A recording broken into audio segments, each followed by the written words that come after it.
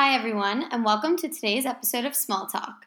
Today, I am joined by ex-Siena men's basketball player and co-founder of Verified Sports Entertainment, Michael Haddix Jr. Mike, welcome to the show. Hey, thanks for having me. I'm excited to be here.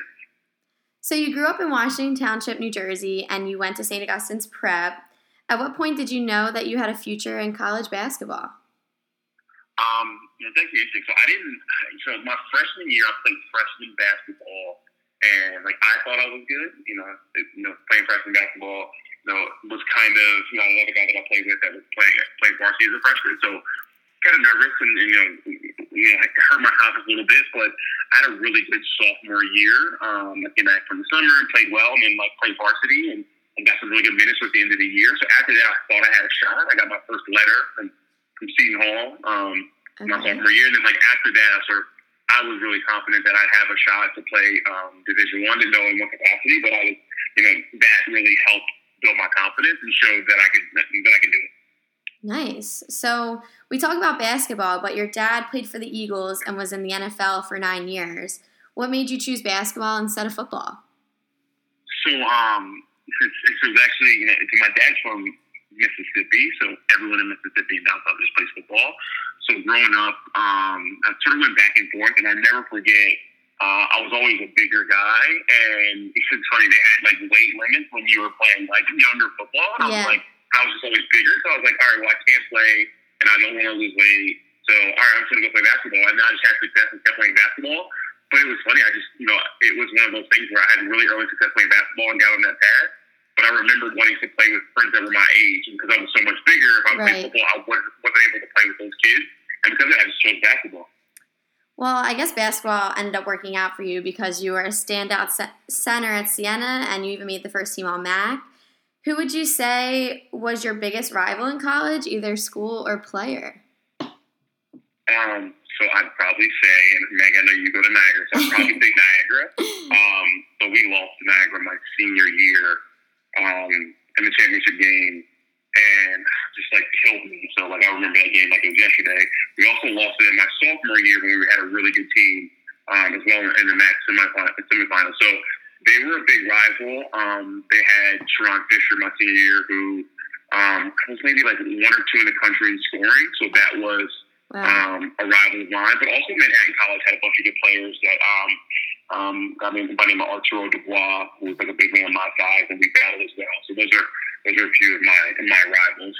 Okay. Well, you had a great college career, and then after, what made you decide that you wanted to get involved in finance?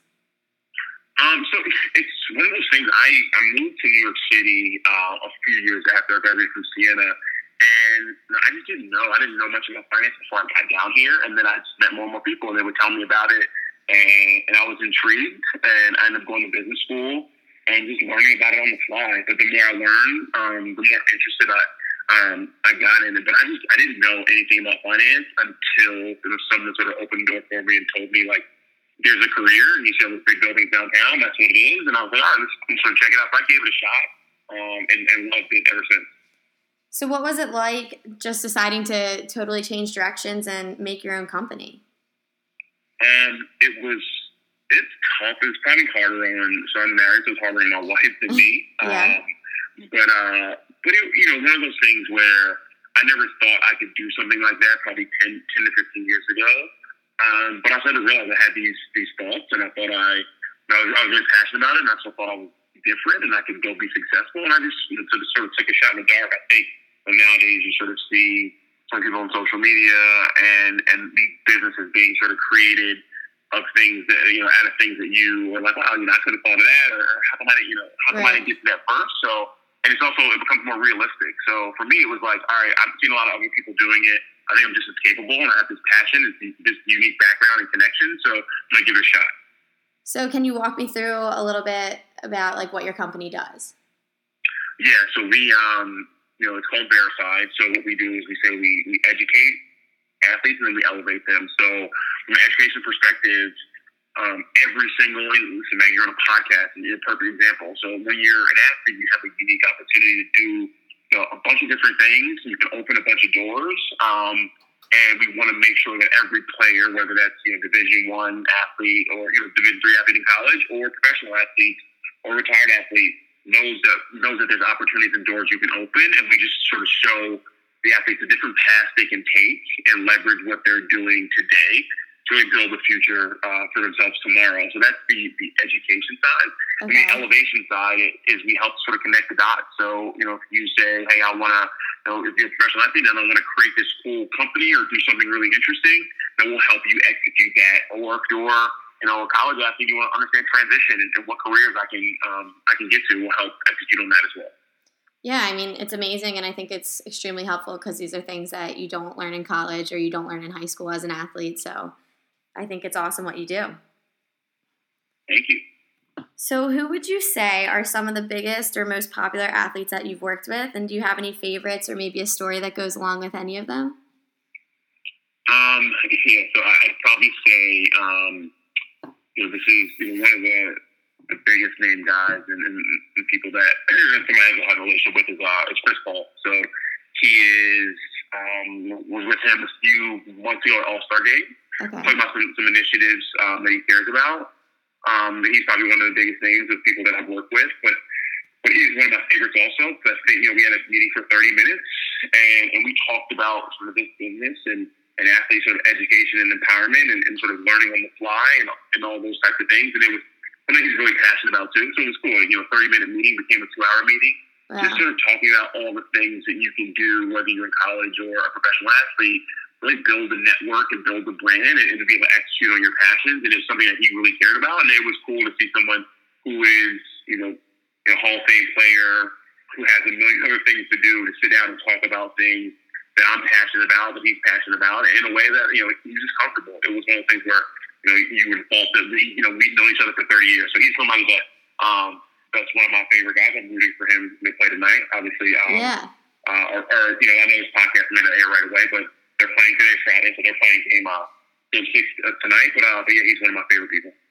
Nice. That's awesome that you get to work with him. So what would you say is one of the most common mistakes that professional athletes make when it comes to handling their money?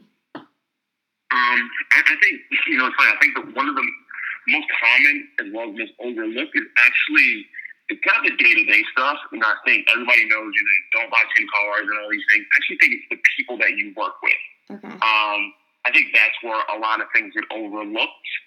It's just as important. I talk to players all the time. It's like when you're a professional athlete, or even, Maggie, if you think about when you're going to Niagara, you probably took a lot of time to decide where you want to go to college. Right. And the idea is when you start having people that you're working with financially, people don't take that decision as serious. So I think one of the biggest mistakes is hiring other people.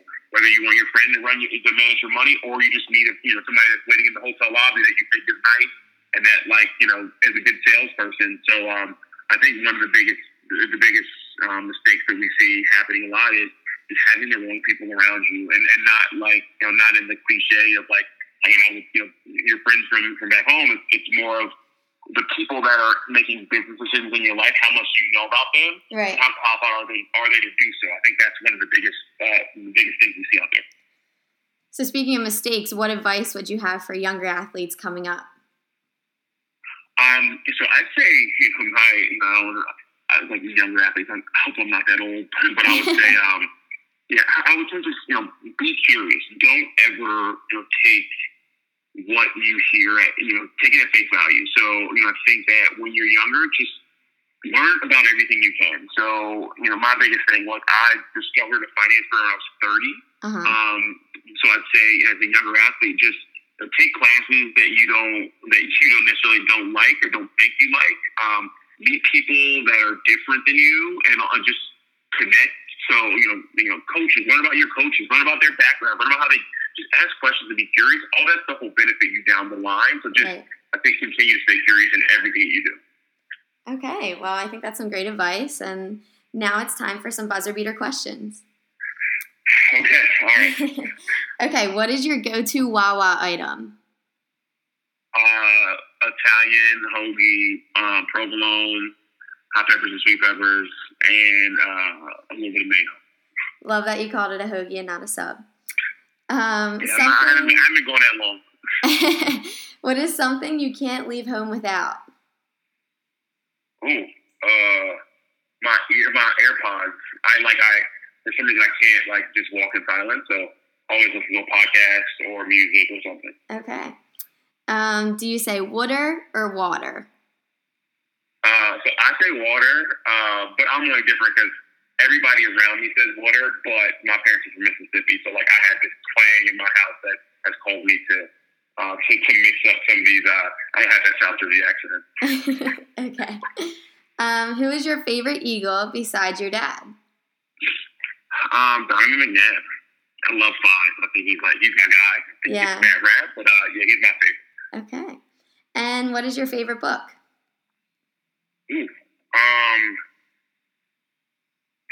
I like Catcher in the Rye, actually. Catcher in the Rye. Some shit I haven't read in a long time, but that was one of my favorite books. Back in the day, you had to read books. That really finished them. That's the one that I actually finished. I thought was interesting. Nice. Okay, well, Mike, it was a pleasure having you on the show today. Thank you so much for joining me. Awesome. Thanks for having me. This has been today's episode of Small Talk. As always, I'm your host, Maggie McIntyre. Thank you for listening.